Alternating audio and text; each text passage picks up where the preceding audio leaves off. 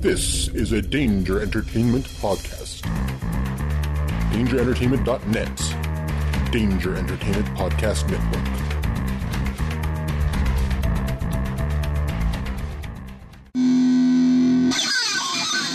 Hey, this is Evan. Hey, Jason Underwood. And we hope you're enjoying the shows on the Danger Entertainment Network, now including the Bearded Ones comedy podcast. Yeah, we're super thrilled to be a part of this awesome lineup, guys. And what we do here on our show is, look, we are just trying to make you guys laugh through all kinds of different avenues. Hear me out here. Yeah. Hear me out. Please. What we are is we're two geeky white dudes talking and trying to be funny. Yeah, not try to blow in your mind here with with something brand new, but You never heard anything like this. We talk about Star Wars.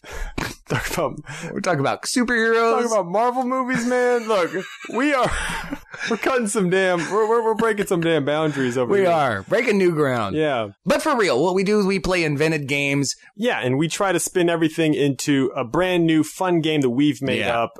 We filter it all through that sensibility, and we're both improvisers, so a lot of what we talk about ends up in sort of a scene that we have a lot of fun with. We talk about our lives, pop culture, and movies. We talk about a little bit of everything. So if that's what you like, check us out, Bearded Ones Comedy Podcast on the Danger Entertainment Network. They look like Vikings.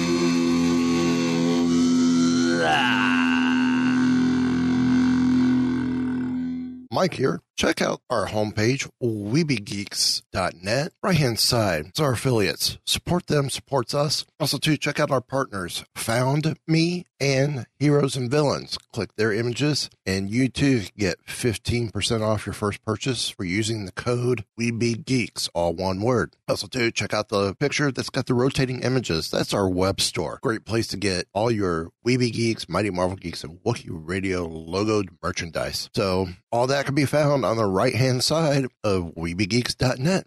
You're listening to a Weebie Geeks Network podcast. Crisis for the geek kind. Top geek officials admit they underestimated the hipsters' defense capability. Geeks from all over the globe are joining up to fight for the future. They're doing their part. Are you?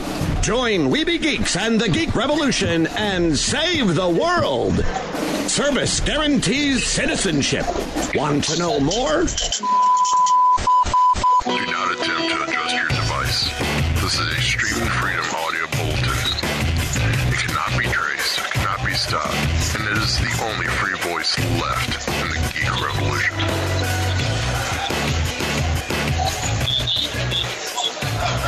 And welcome to another episode of Weebie Geeks. God, I don't know why Did you almost forget where we were? No. I run 3 different shows, so I forgot what show I was running. Oh, so you're just so popular. Like I said, it is Weebie Geeks. It's the dashing duo, Derek, myself, Mike. And joining us is producer Jeff Miller, and the Tex-Mex queen herself, Lauren Compton. How's everyone doing? Thank you. Good. I'm doing so good. I have so many tacos and I have so many trays. My trays have trays. I hope no one's hungry watching this.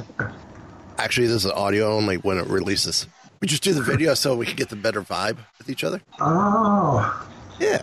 Like Okay. we're all sitting around a table eating tacos. Yeah, okay. So, tell us a little bit about Once Upon a Time in Deadwood.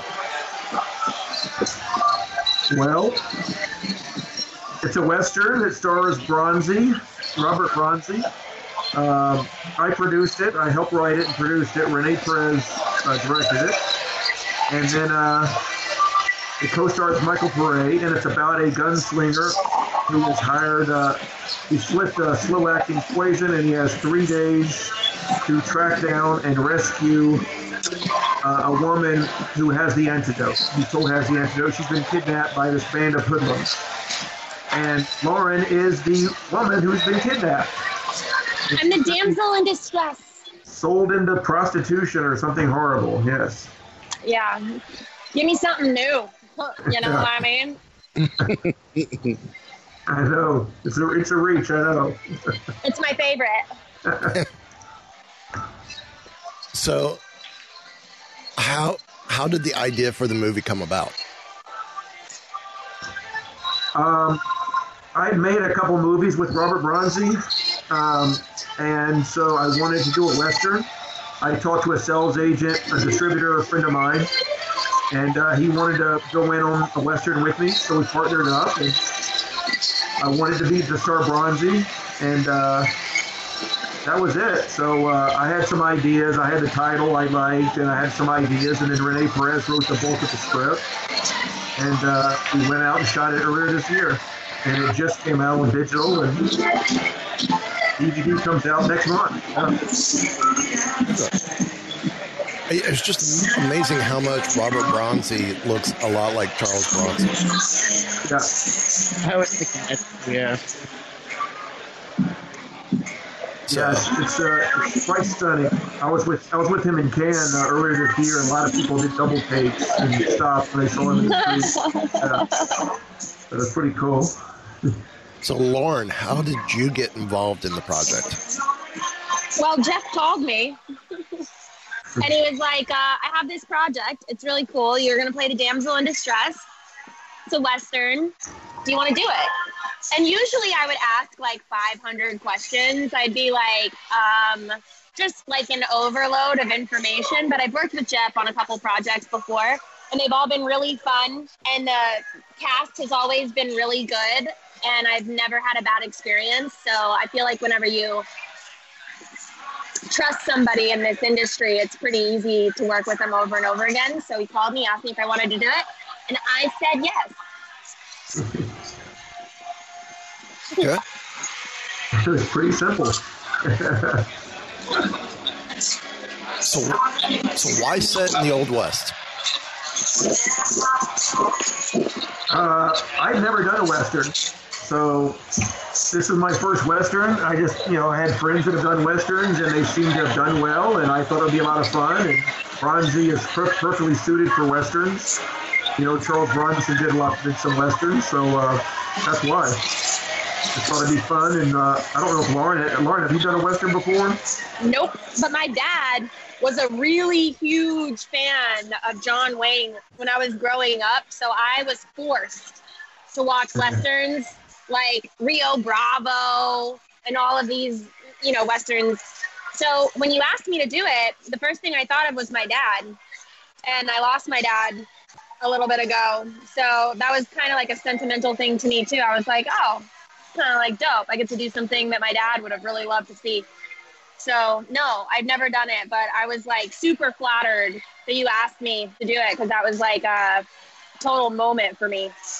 Cool. It's very cool.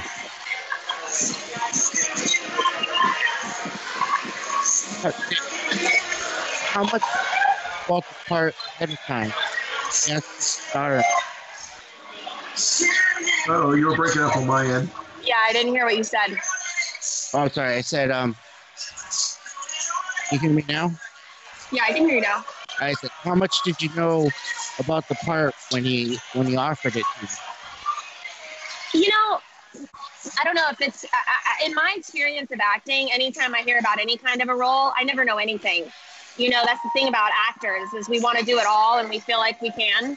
And so a lot of times I'll get a genre, right? Someone will be like, oh, this is a Western, you're playing a damsel in distress, and here's the sides. And that's basically it. And I feel like that's pretty typical. So when Jeff asked me to do it, he said, this is a Western, you play the damsel in distress. I didn't really know too much about the story to begin with, but yeah, I really didn't know a lot. But like I said, when I've worked with him before, so I didn't really ask like a zillion questions. And then as we got closer to the date, we started doing like a wardrobe fitting, and I got the script and I got more sides, and I started just educating myself, finding out who the other characters were. So it kind of like grows. If you get the role, you end up finding out more information if you book it. If you don't book it, you don't really ever know what it was, So once they confirmed, I started finding out at that point. Okay. So, Jeff, why Lauren for Abigail instead of Ursula?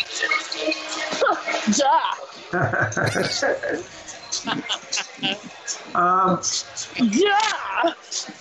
Well,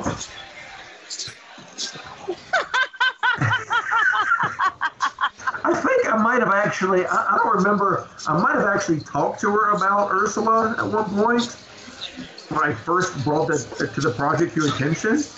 I think you did. As I recall, I might have brought it to Lauren's attention as for Ursula. And Renee had worked with Karen. Karen Brahms plays Ursula. So Renee had done several movies with Karen and felt comfortable with her. It's an independent movie. There's a lot of travel back and forth to Northern California and back where we shot most of the movie. And I think Renee felt more comfortable with Karen because he had worked with her before. As he explained to me, he's like, I like working with somebody new, like in a smaller role. And then I'll hire them in bigger roles after that.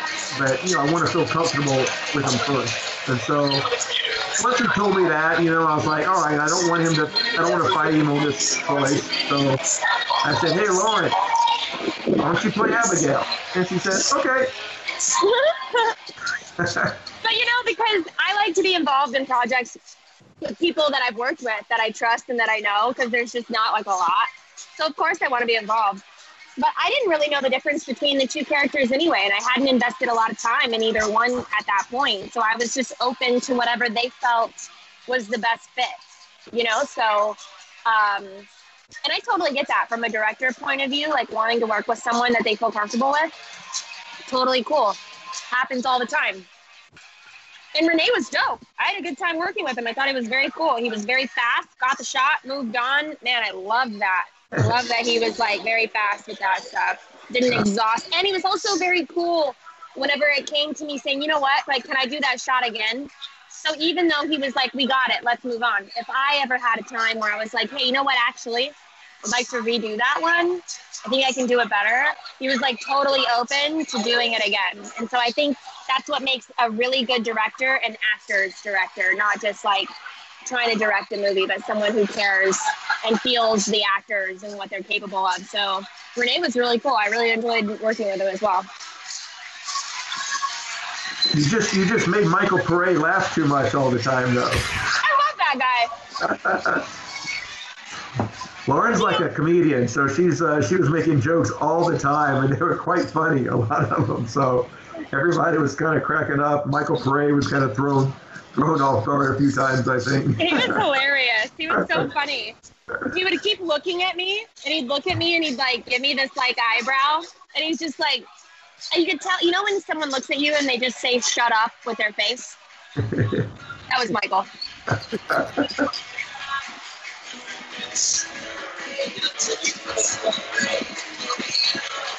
So where exactly did y'all shoot Deadwood at?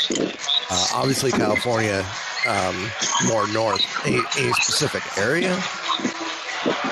Lauren's scenes were in a little town, a little western town near Yosemite National Park. So we shot for about a couple days there, and then most of the rest of the movie was shot in Northern California near Mount Shasta, kind of way northern California. And we did 2 days in Spain, but Lauren did not go to Spain. But just Renee and Brian went to Spain for a couple days for the desert scene. Oh, wow. Yeah, Jeff, I'm going to remember that. Next time. He could have sent you to China. Yeah. I'm not going to be mad at a discount.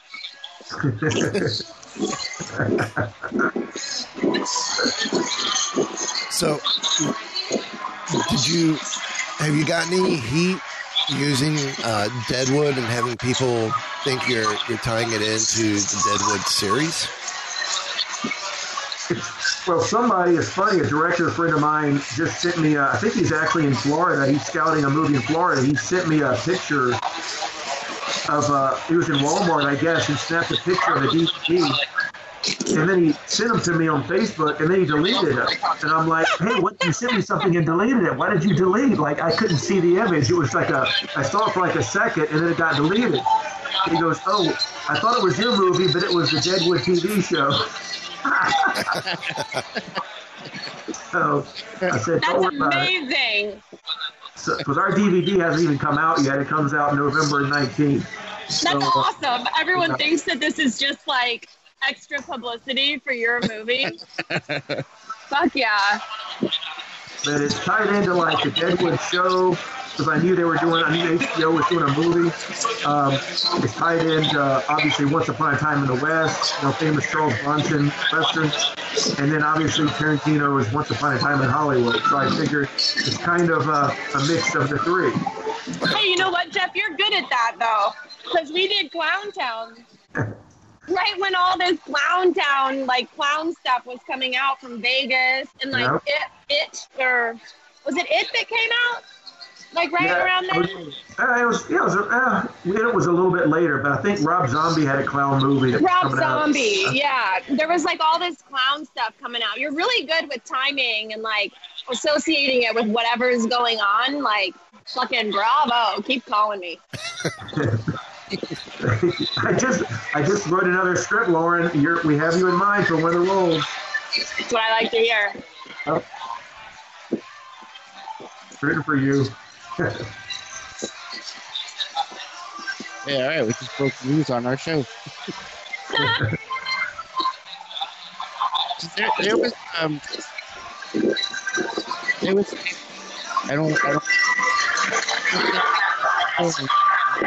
You're breaking up again, Derek.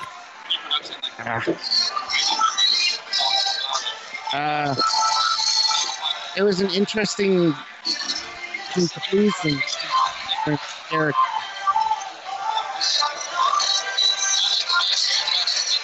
All I heard was interesting. Yeah, something about an interesting character. Write it on a board and hold it up. Write it and hold it up to this camera. Yeah, all I heard was it was a very interesting, and then cut right off. Can you hear me now? I can. All right. I was saying that there was an interesting conclusion to Lauren's character in the movie that kind of took me by surprise. Yeah. It was one of those twists that was a shot in the dark. You know, I haven't even seen the movie yet. You haven't seen it? No, I haven't seen the movie, and so you guys are telling me all about these different. Jeff, get that out of my face. Am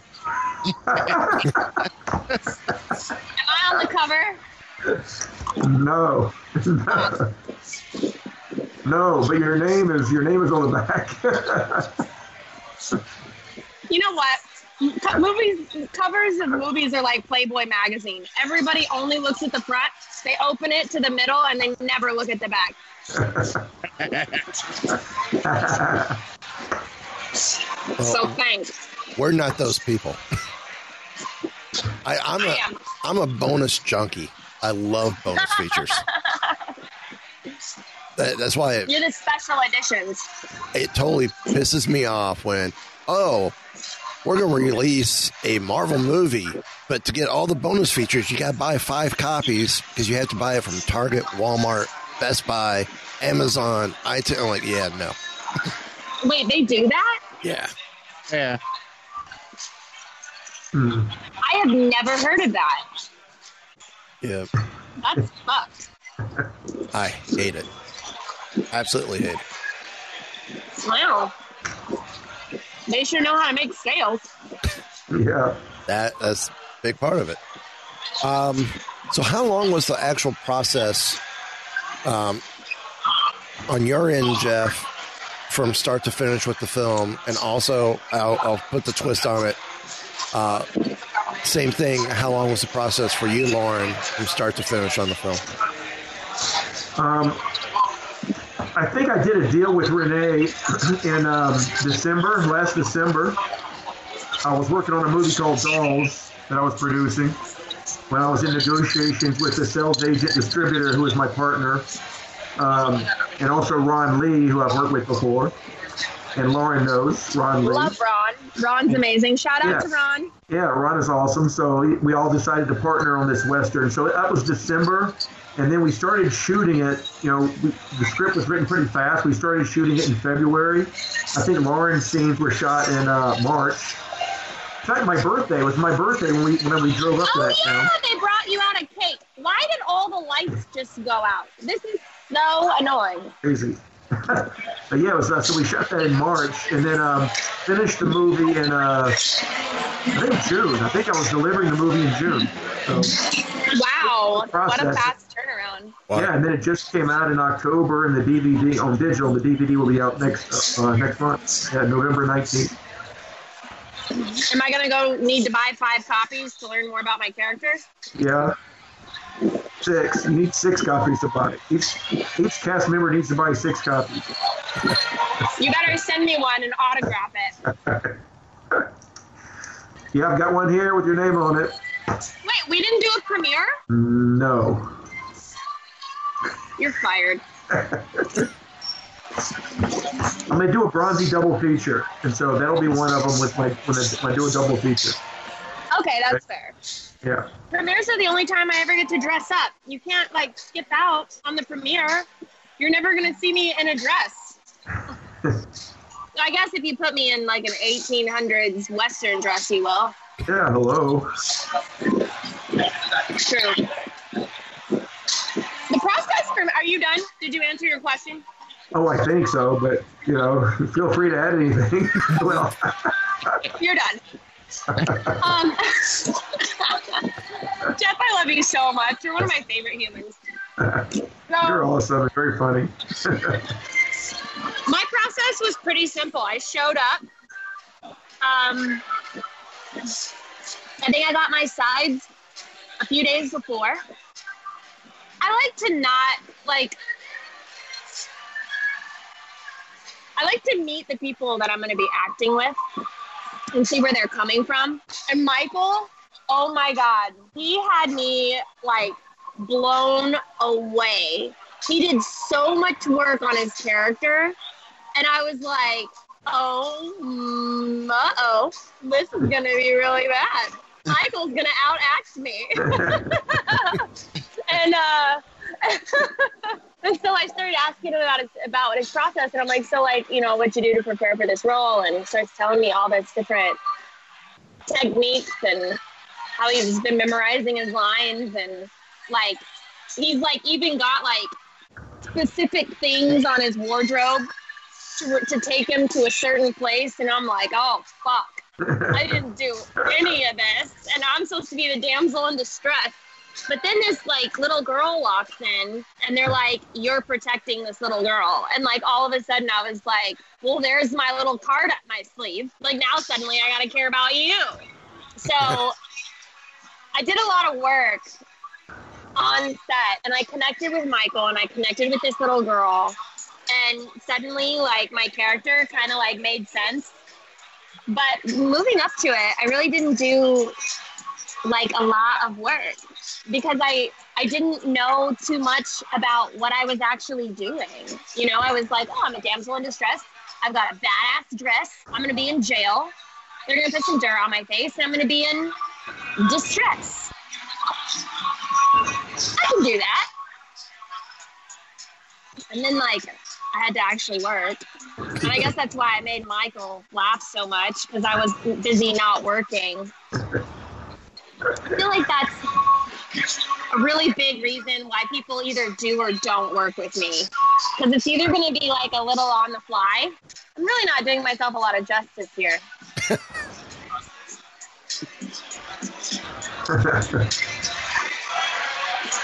My forte is comedy and improvisational work. Okay. But I guess it really came together for me on set. That was the longest way for me to say that ever. That was very long. But I remember he said there was a line in the movie. Michael says, we're gonna have you for those. You gotta serve us these these minors coming in. We got minors coming in. You're going to service it. You were like, with a straight face, minors, are you talking like 9 years old? It was just funny at the time. There was a lot of funny stuff like that that just broke the tension, but also I had to leave after a while. I couldn't take it. I was like, all right, let's go. But like, to be fair, I didn't have like a ton of lines. So really a lot of my role was action based. I get kidnapped, I get thrown in this prison, I have to like pretty much cry. So a lot of it was just like action based, and I think I had a handful of lines. So there wasn't like a lot that I needed to do other than distract Michael to make my performance look better. Now, was your time in the prison cell, was that easy for you to get into that space or role? No, it was actually really history? cold. Imagine. I'm like, actually, I feel very comfortable in a cell. There's your next film, Jeff. Yeah. Orange is the new Lauren. I actually got jail cell stuck, and it was really scary. It was cold. It was freezing. It was really cold. And I think whenever I act, whenever I do pull from things that are happening that day, I pull from whatever is current or from whatever is true. So definitely there was this aspect where I'm like cold. I'm like actually locked into this set. Like I can't leave because they're shooting all around. And I'm just kind of like, man, I like really am in this cell and I really can't get out. And it really is really cold and uncomfortable, like this kind of sucks. So then we would shoot and I would just sort of be in the moment of like it actually being cold and small. And then there was this little tiny cot. I think there was one point where Renee was like, sit on the cot. I looked at it and I was like, you sit on the cot. Like no one wants to sit on that cot. And so it was like an uncomfortable situation. I would not do well in prison at all.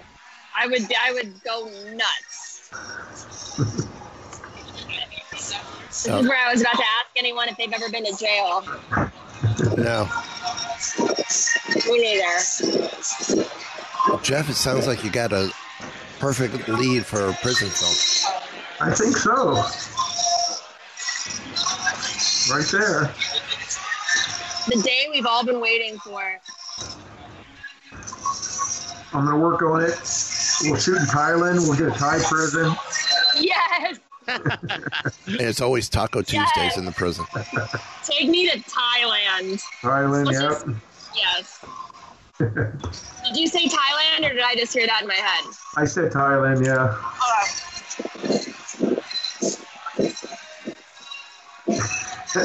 A Thai prison movie. I don't give a fuck. We're going to be in Thailand. Sounds interesting. I used to always want to take these jobs that were like all around the world for like very little pay. I'm like, whatever, it's Indonesia, whatever, we're going to Japan. Like, who cares? And then someone was like, you could stay in town and do a studio movie and then go somewhere like that on vacation on your own dime. And I was like, yeah, but I don't want to pay for that. Like, even so. But it was a great point. It was a great, solid point. And it just went right over my head. And I was like, I could. You get it put in your rider for every 3 days of shooting. You want 2 days off. Mm-hmm. You want to be my manager?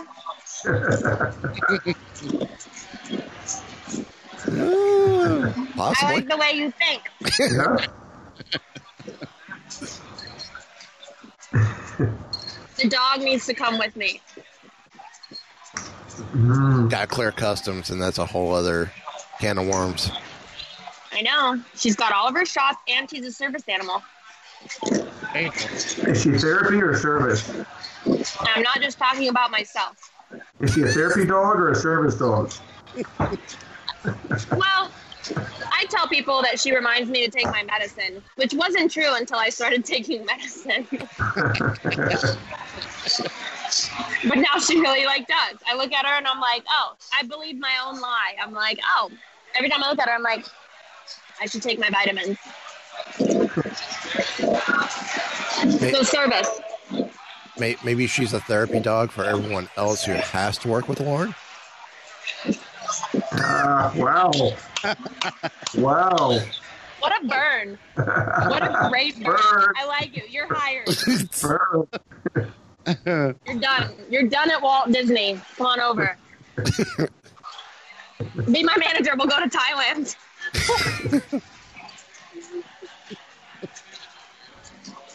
I see a lot of trouble in your future. Mine or hers? Both. I was afraid you were going to say that. So, what was one of y'all's favorite moments in the film or while shooting? Oh, I loved getting shot. I love getting killed in movies. It's my favorite. Spoiler alert. I love dying.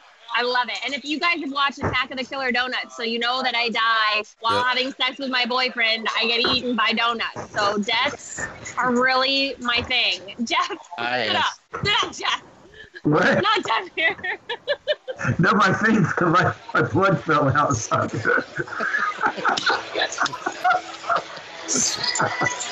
I thought Jeff's role was pretty dead on. Oh, yeah? Yeah, you saw my, which one? Well, in the Stagecoach? In the Stagecoach, yeah. Okay. You're pretty dead on there. Thank you. It's some of my best work. Jeff, you're the new Tarantino. You're going to do all these little cameos in your movies. I've been in a lot of movies, not everyone, but I'm in probably 2/3 or 3/4 of my films. Were you in Clowntown? I am. Where? There's like a bathroom scene early in the movie with Brian and Andrew. Right. And I remember. walked past them. Yeah. I remember. Yeah. That was the best part of that whole movie. It was. I think that scene made the movie. Absolutely. Clowntown is one I have not seen yet. What? They just on Prime. People on Amazon Prime for free. You gotta watch that movie. It's so well lit. Well, I have Prime, so Derek, we're gonna have to watch it now. Yeah. Yeah, it's Clowntown. They have me in a really amazing low-cut shirt the entire time. And they have me run. I just wish it would have been in slow motion. You know, it would have been like a Baywatch moment. Oh my God. It's like the greatest. That's one of the best shots in the movie. I just love your movies, Jeff. They really highlight me. Thank you. So Lauren auditioned. She just did a cold audition for Clowntown, right? I did. Came in and it was literally a cold. You know, it's not always who you know. I mean, she literally was a cold audition, and she got cast as the female lead. Yeah, I remember Tommy was the director, and he was like, I think, I don't remember who was fighting for me and who wanted a name, but I ended up getting it, and that was like the coolest thing ever. That was such a cool role. You guys have to watch that movie, but let's talk about this Western. Sorry, I don't mean to like derail, but watch Clowntown. Yeah, well, I'll definitely check it out. Hey, Derek, it sounds like a Keepers of the Fringe Halloween special. Yeah, and it's October. It's a perfect time. Yeah. And she's in a low-cut shirt throughout the movie. Whole movie. It's like one outfit. Like Daisy Dukes, low-cut white shirt. I think I wear like a sweater at one point, and they're like, you're going to run past a tree, and it's going to get caught on a branch and just spin out of it. And then just keep running. Just keep running. You know, and I'm just like, man, this is what I'm living for. I'm living for this. So, right? So the laughing because he knows. So the question is now, how many people at the restaurant are looking at you funny with everything you're doing? Everybody. But I'm in Boys Town. Yeah, she's in West Hollywood. She might not be getting that much attention. I'm the only girl here, and none of them are interested in me. That's why I'm sitting over here. I'm like slumped over eating like chips and queso, drinking a skinny margarita with a straw that's about something you'd get at Disneyland. It's like 10 feet tall. I could drink it from the other side of the table. I'm really nailing it. You guys are wondering how my career is going so far. So, who were some of your inspirations for directing? And we'll do the same for acting as well. Oh, for me, well, again, I didn't direct Deadwood. I've only directed one movie. Or producing. Sorry. I have, producing. There are producers I like. It's not like I try to emulate their careers necessarily, but, I'm Jason Blum I like, Dave Silver, obviously people like, Jerry Bruckheimer, William Castle. I like William Castle back in the day, some of the really cool things he did to promote his films. The early movies I did in South Carolina, we did some little gimmicks like that. We had a nurse outside of my first movie. We had a model, like a tall model dressed in a nurse outfit, handing out barf bags before my first movie. So we would do little tricks like that back in the day, but so I always liked that kind of promotional stuff. But yeah, there's not really any producers I really, Deborah Hill that produced Halloween and some early I'm a big John Carpenter fan, so I love Deborah Hill. She helped produce some of his early movies. Yeah, when you said Bruckheimer, was that pre or post his 2 Batman movies? Oh. I just like that, he's just got such a successful career and does these big commercial movies. They're just fun, popcorn movies, and they're fun. And I like making popcorn. There's a few bigger or more serious movies I'd like to make. Who doesn't love a good popcorn? What about you, Lauren? I have like 2 favorite actresses in the world. Meg Ryan and Charlize Theron. And they are like gods to me. And they really do the same thing. And I think that's why I like both of them so much. But I like Meg Ryan a lot because she was so pretty. And it was like she didn't ever know it. And she was always so personable and so charismatic. And she could play anything. She could be a bitch. And she could be like the girl next door. She could be a sweetheart or like the girl that you just can't get away from fast enough. And the same thing with Charlize Theron. I love how she can play comedy and she can also be in The Long Shot. And she can be, a politician just the same way she can be on Molly, and I really love those 2 actresses more than anybody else in Hollywood. And not just because they're blonde. But I guess whenever I think of actors that I want to be more like, I would think of them. I would think of one of them. But I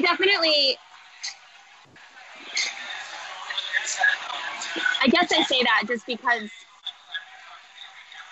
their looks don't change their character, if that makes sense. And a lot of times I'll get cast, I'll get picture cast into a role where it just looks like I fit that role.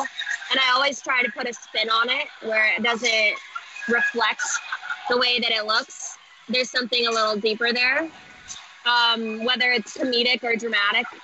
So I guess for me, I would say that they're more like reminders, not like idols. They're more just girls that I want to remember, that I like, something I appreciate. So you have specific headshots for specific genres of films then? I do. I just got new headshots too. And the photographer kind of fought me on it. And she's like, what you're trying to do is a little dated. And I was like, I don't care. It's what I want to do. I am paying you. But I did a police officer. And Jeff, I got to show you these because I want to know your thoughts. Okay. But I did a police officer And I built this wardrobe to look like a legit police officer, that would just come out of a cop car. In the shirt, I went to a store where cops go to buy those shirts, and I bought all the little pieces and all the little pins. It's like studio quality. It looks like a police officer. And I did the same thing with nurse, like scrubs. And I got, a stethoscope, and I put it on in some of the pictures. And photographer again was like, props are not like usually welcome in headshots. And I'm like, I want to do some with it. But I don't care. A part of the problem right now for actors is that social media is so big. And every girl on social media that's trying to have a significant following is usually probably pretty sexy, So if you want to grow your following, it's hard to do and not be that bikini model. And so when I go into a casting office and they know me from Instagram, if I'm there for a police officer role, the first thing they're going to think is, she can't, they've seen all my pictures. They're like, that's not a cop. I'm not going to believe that she can play a cop or that she can play a nurse. So I did these headshots recently, and I made sure to get these looks that were so legit, that looked like I was in a hospital working, and this police officer that just got off the job. I'm barely wearing any makeup. And so I've started really focusing on photos lately to try to show these other roles that I want to play and these other aspects of myself that I can bring out. Because with social media today, if a casting director or director or producer were to look at my Instagram, it'd be unbelievable. They'd be like, there's no way that girl can play something more serious than whatever I see here, So lately I've started shifting and trying to get more photos like that for my agents and my reps to shop out. Well, you bring up a good point about social media. Do you think, and I know I've been seeing it with a lot of cosplayers on Instagram, do you think it hurts either the cosplay industry or the acting/modeling industry with some of these people feeling that in order to garner more attention, they have to wear less and less in their Instagram photos just to get the followers? I mean, it's all about what you're after. I think if you're just all about numbers, then yeah, wear less for a girl. I hate to say that, but social media is all about what you look like, not who you are.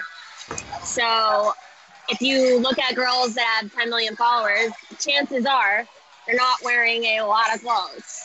Even Cardi B. Look at Cardi B. I love Cardi B. I follow Cardi B. But all of her photos are TNA.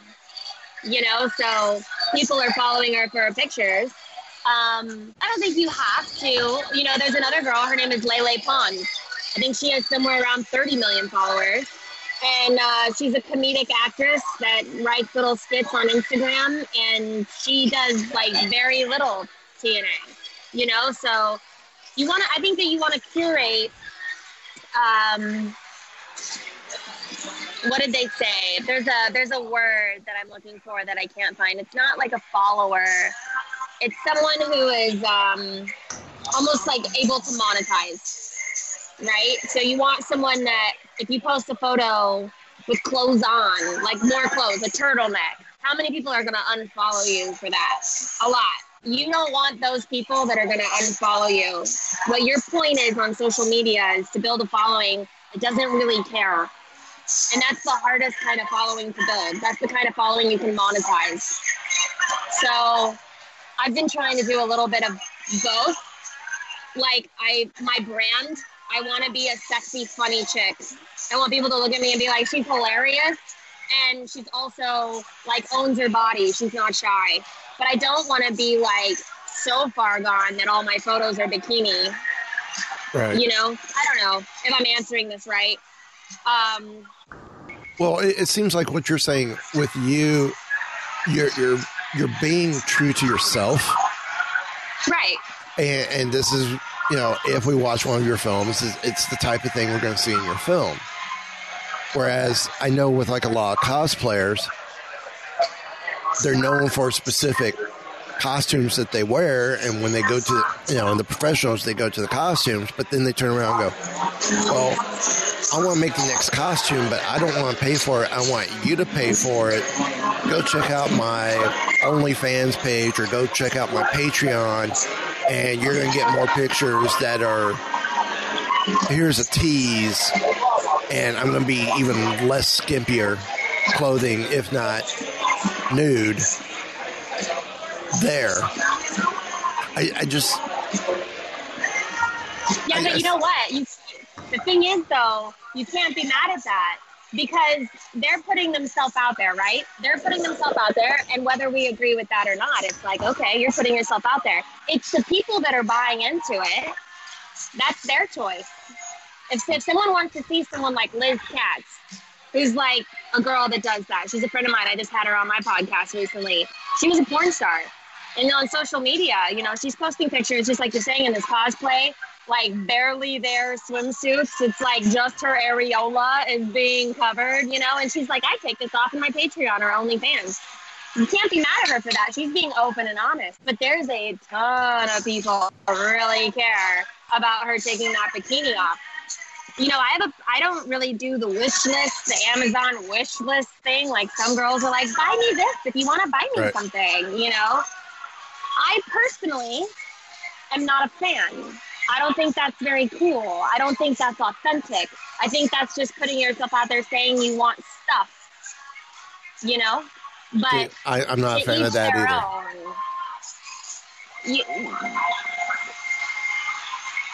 I would champion someone who at least puts themselves out there and is true and honest than someone who's doing it on the side and pretending like they're this like great, perfect person. And then on the side, they're like a whore, like way to go for being out there and like open and honest.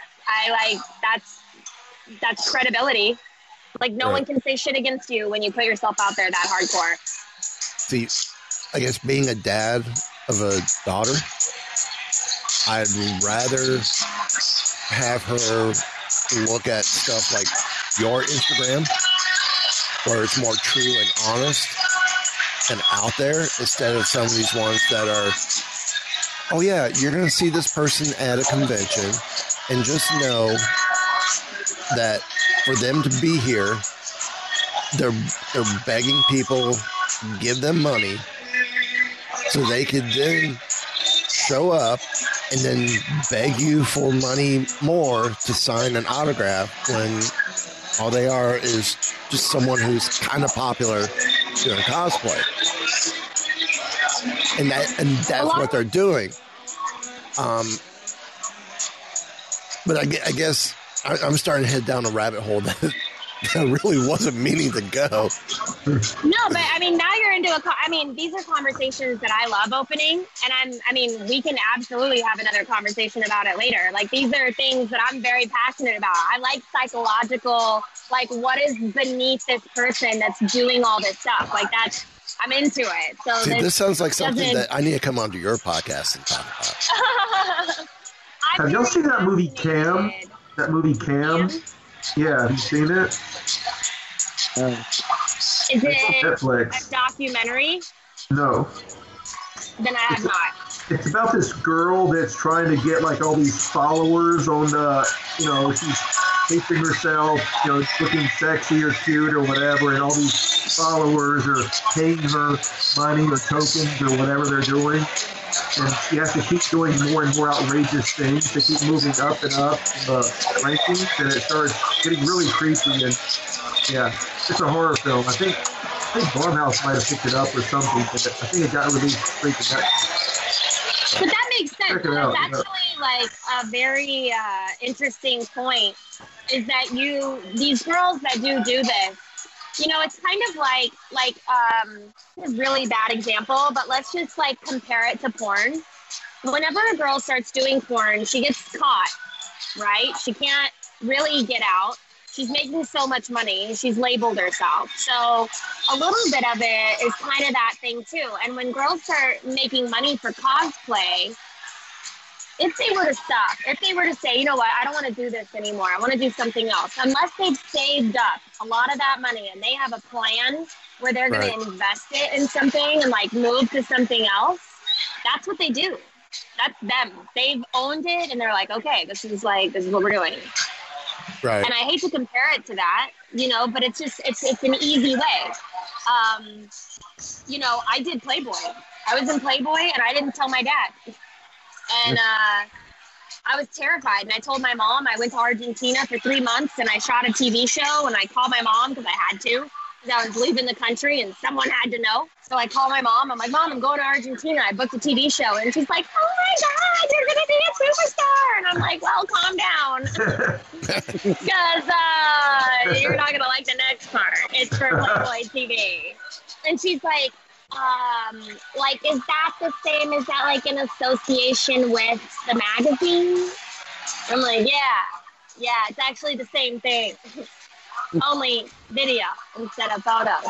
And so she's like, well, you got to tell your dad. And I was like, no, I don't. I sure don't. I'm telling you so that if I die, you know where I died. Like, that's the only reason you're finding out. And so I never tell my dad. I never told him. And I went to Argentina and I filmed this TV show. I pretended like he was never going to find out. And then I got back and then I started getting kind of excited about it. I was on social media. My dad was following me. I didn't know that. And I'm like, oh, tune in and watch my TV show. And so my dad watches this episode and his like jaw hits the floor and he calls me up and he's like, I got one question. Yeah? Is that tattoo real?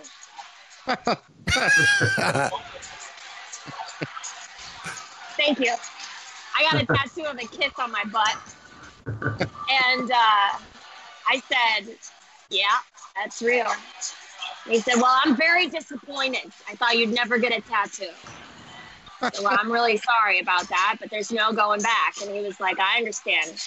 Are you happy? I said, yeah, I'm pretty happy. I said, okay.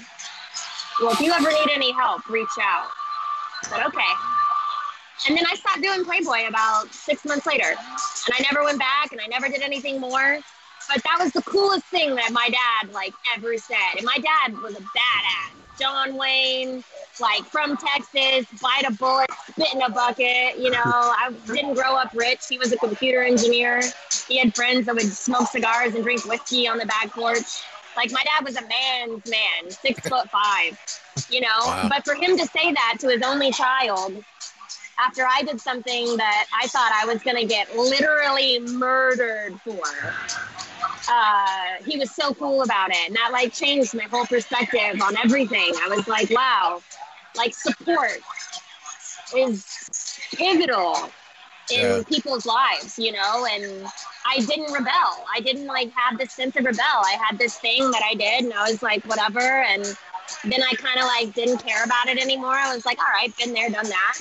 And my family was really cool about it. And so that really, you know, I think that's why I'm so interested in the psychological aspect of girls and cosplay and models that do stuff like that, because a lot of times they don't have families that support them like that, you know, so they rebel and rebel and rebel, and they find their way and they make a lot of money, but that's what they do. Yeah. So I'm fascinated, and we can talk about that all day. Okay. Yeah, like I said, we have to talk off air about coming over to your show and doing it. Sure, absolutely. Because Derek kind of knows where I stand about some of these professional cosplayers, and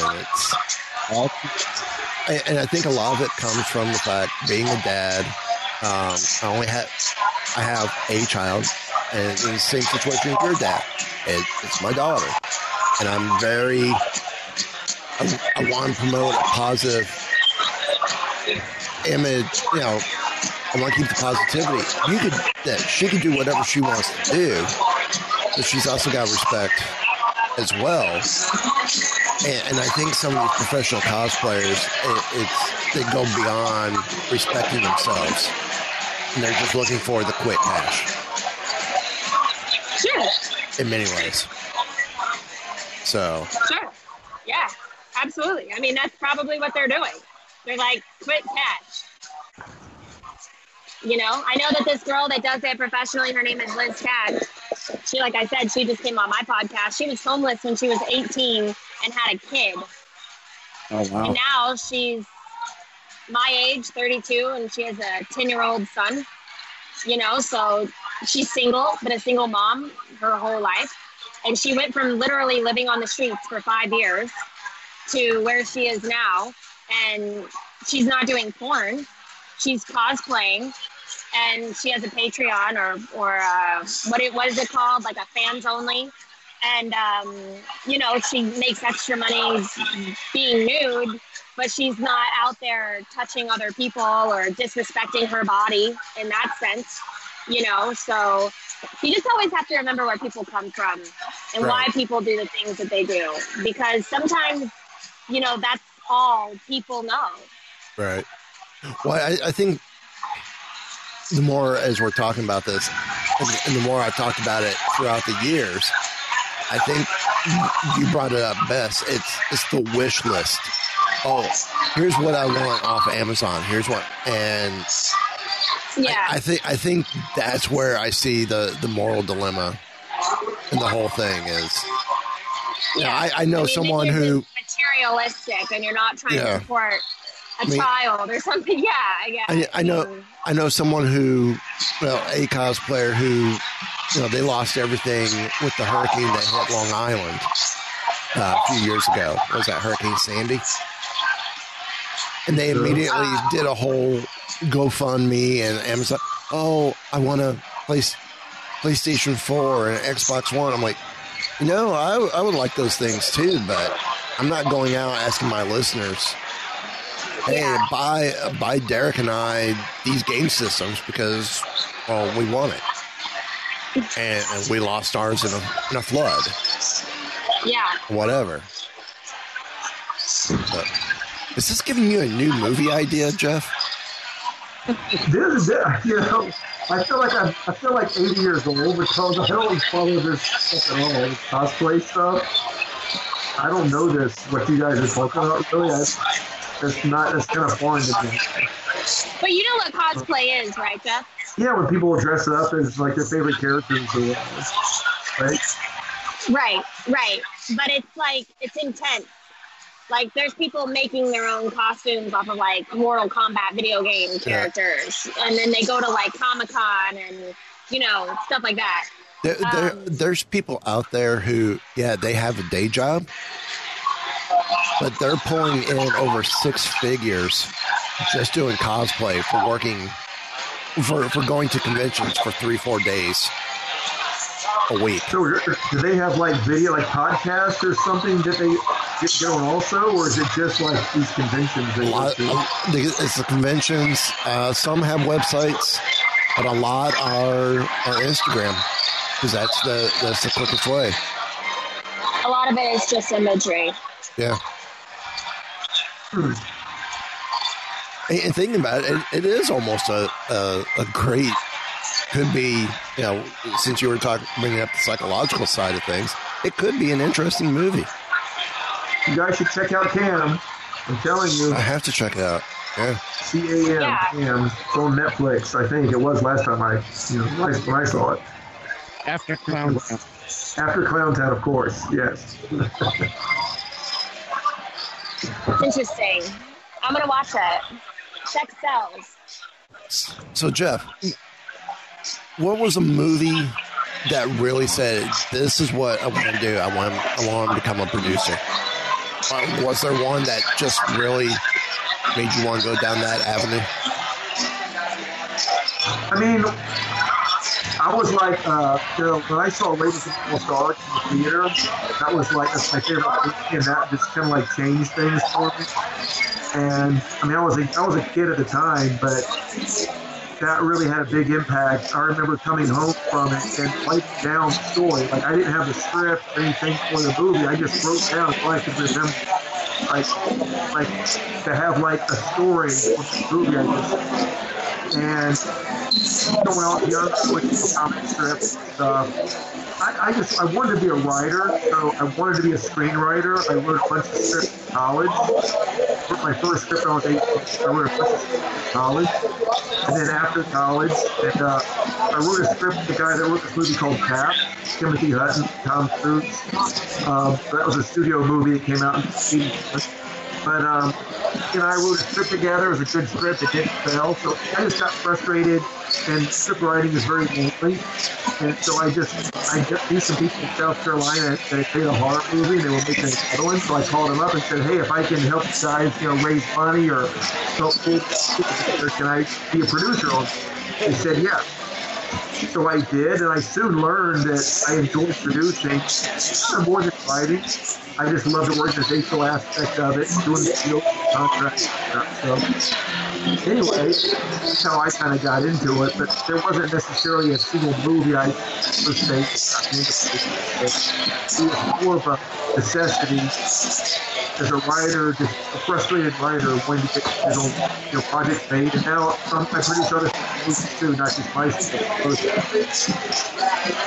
do you want to do, Jeff? I want to know what you want to do. You do all these films, and you do so many of them. What's like your big dream?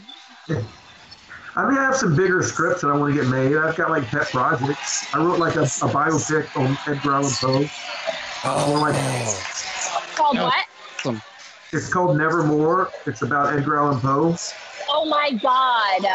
I got the perfect theme song for you too for it. Yeah. You just gotta get the license. You just gotta get the rights from Alan Parsons Project. Okay. Alan Parsons Project did an album that is based around Edgar Allan Poe's stories. Okay. And one of the songs is called Evermore or Nevermore. Nevermore, okay. And the album is narrated by Orson Welles. It was one of the last projects he did. Oh my God! See, now I gotta pull up iTunes and try and find this. Wait, I can go another route. I will get you this before we're done with the show. I will get you the title.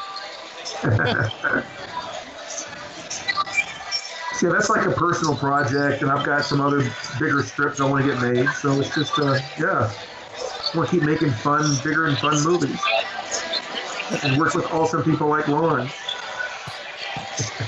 I love that. Actually, it was Alan Parsons Project first studio project, and it's called Tales of Mystery and Imagination.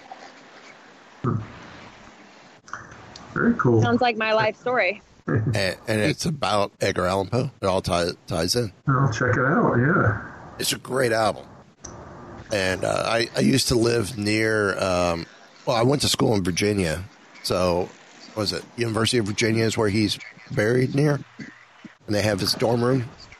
Yeah, he went to school there. Yeah, that was in our script. Yeah. Yeah. So I actually got to witness once the whole mysterious stranger coming and bringing the rose and the alcohol to his grave, and everyone just stands there and it's like, okay, don't say anything, just let it happen. It's such a surreal thing. It's cool. So, Lauren, what was like the one film that got you into, or that had the acting bug bite you? Oh God, I'm afraid I'm gonna say like a dumb movie because I was like young, I was a kid. I grew up on Star Trek. I guess that's like really where it like it all stemmed. I watched Star Trek. Did you guys ever watch Star Trek? Of course. So 7 of 9. Oh yeah, from Voyager. Oh man, Jerry Ryan. I saw her. She came on screen, and I was like, "Who is that? That's the sexiest Borg I've ever seen." And so I started like really watching. I think that I was an elite gymnast when I was growing up, so I didn't like watch Disney. I didn't watch like a lot of TV. My parents were Southern Baptist, so they boycotted all the good stuff. But I did watch a lot of Star Trek growing up, and I got to watch like an hour of TV a day until I was 18. Or not even a day, I think. I think it was like an episode, right? Like every night I would watch like an episode of Star Trek. And then, so I guess when Jerry Ryan, I think the first time I remember ever being like really wowed by someone, it was 7 of 9. And I thought her outfit was amazing. I thought she was just so sexy and she was so cool. And I just like had so many questions about who she was. And I'm like, where does this girl come from? And how does and I believed that she was like Borg from outer space, and I'm like, this person. And then I found out like what acting was. And then, slow upbringing. But then I told my mom when I blew my knee out a third time when I was 17, and so I had to retire gymnastics, and I lost all my scholarships, and I wasn't going to the Olympics anymore, and so I had to find a new career path. And the first thing I thought of was 7 of 9. I was like, if I could be anybody else, I'd be her. So I started my acting adventure, and I moved to LA when I was 18. I put everything I had in a car, and I drove out with my mom, and then started an acting career 14 years ago. So I would say that it's a really weird story, but go 7 of 9. No, nothing weird about it. Yeah, it was perfect for our show. We love Star Trek. Yes. Oh, man. There's a new Star Trek coming out. Oh, unfortunately, it's CBS Access. We got to pay for it. Oh, but it's Captain Picard. I know. That's what's got me so excited. And Yeah. Jerry Ryan's in it. I know. I fucking know. I was going to be 7 of 9 for Halloween, but... have you ever I just want to do it right, I want to turn into a cosplayer when I do that. Like, I want to make sure that somebody makes me a costume that is so legit, because there's no way that I can do 7 of 9 and look like someone's gonna be like, are you Catwoman? Like, I'm gonna drop clip, you know what I mean? Like, I can't. That cannot happen. Like, I gotta have the facial thing and the hand mechanics. Like, it's gotta be real. Gotta look like 7 of 9. It's all out there on the internet. I know, but it's October 18th. I've already looked into it, and it's not possible right now, so I'm just going to be Beetlejuice. That's good. So that's over. Where can people find you guys online? So my Amazon wish list is... And mine is... And Derek wants a PlayStation. No, I got that. Imagine. I'll go for an Xbox. PlayStation 5, they're coming out. Yeah. Oh, wow. My Instagram is Jeff Miller Film, I think. Jeff Miller Film. Something like No, that. Jeff. You have to change it. You have to change it to What? Jeff Miller Film, I think. No, it's not. It's Jeff Miller Film. No, but you need to change Oh, the handle Lauren, to I Jeff took Miller your advice. Film, I think. I took What? your advice. My cat has an Instagram account now. A cat now? That's My cat. amazing. My cat has one, Yeah. Count Blackula Boo. So you can find Yeah. Count Blackula Boo. And then I'm also, I think I've got some Facebook sites, but Millman Productions is my company. If people want to track down my company on Facebook, just look for Millman Productions. And my various movies, I run the sites for several of my movies also on Facebook. Man, I can't tell you how much I love the fact that you are absolutely certain of your cat's Instagram, but not so sure about yours. I couldn't remember if there's like a space or something. I don't think there is. So, yeah. I love that, though. I love that you're like, I think mine is Jeff Miller, but my cat's is No, definitely. it's Jeff Miller Film. It's Jeff Miller. I know. I'm fucking with you. Come on, you gotta let me do it. Mine is I am Lauren Compton, I think. We should all just add I think at the end of our handles. Mine is I am Lauren Compton, and I'm actually going to start a Patreon pretty soon, and I'm super stoked about it. I've started learning how to play the ukulele, and I want to turning on all the lights in my car so we can Penny, get out of my way. You're taking my spotlight. Here, I don't want to lose the viewers. So It's just the three of us. It's just the three of us. whatever, doesn't matter. I keep you guys engaged. So Take a picture of this. I'm taking a picture of the screen. like all of his movies, he's like, I need a picture to remember what you look like. No, anyway, I've started doing musical comedy, and so I'm going to start. I'm so excited about this, and this is the first time I've ever told anybody. So give me your feedback. So I'm going to start writing musical comedy. I'm going to write little tiny songs that are like really funny, and I'm going to start putting them in my stand-up acts. And so what I want to do on Patreon is I need some inspiration, and because I don't really know what to write about. So what I want to do is I want to play a game with people where someone can subscribe, I don't know how much it'll be yet. We'll say like $50.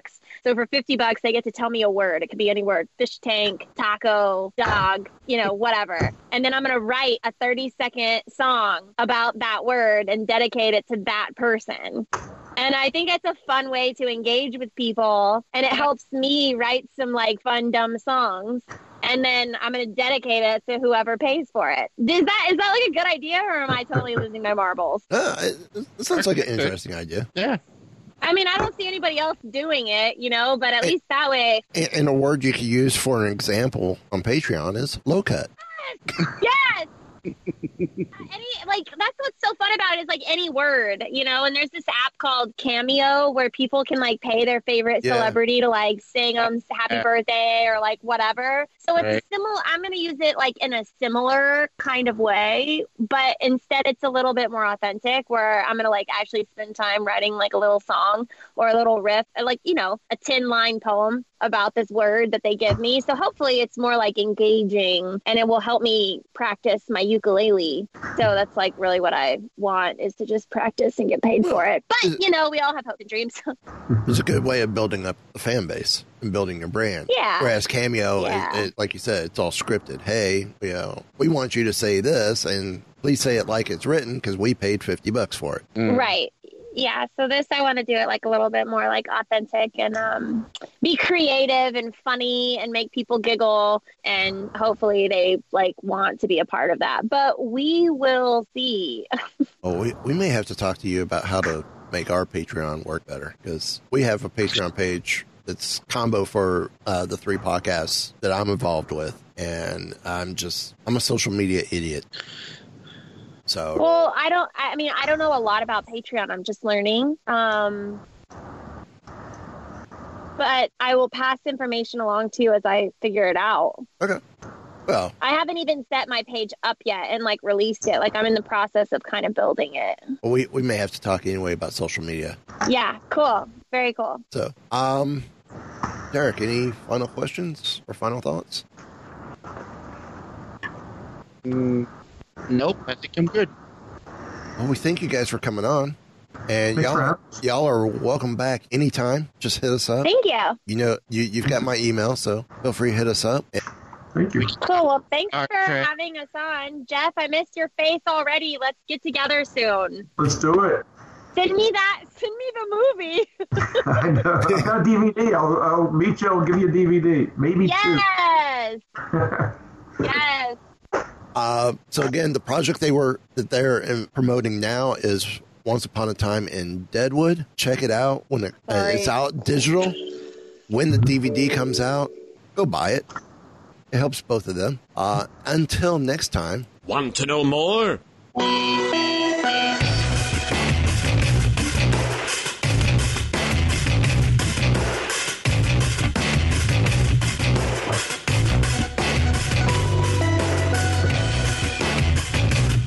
So, the bad crowd you've been hanging out with is a science fiction club? This has been a Weeby Geeks production.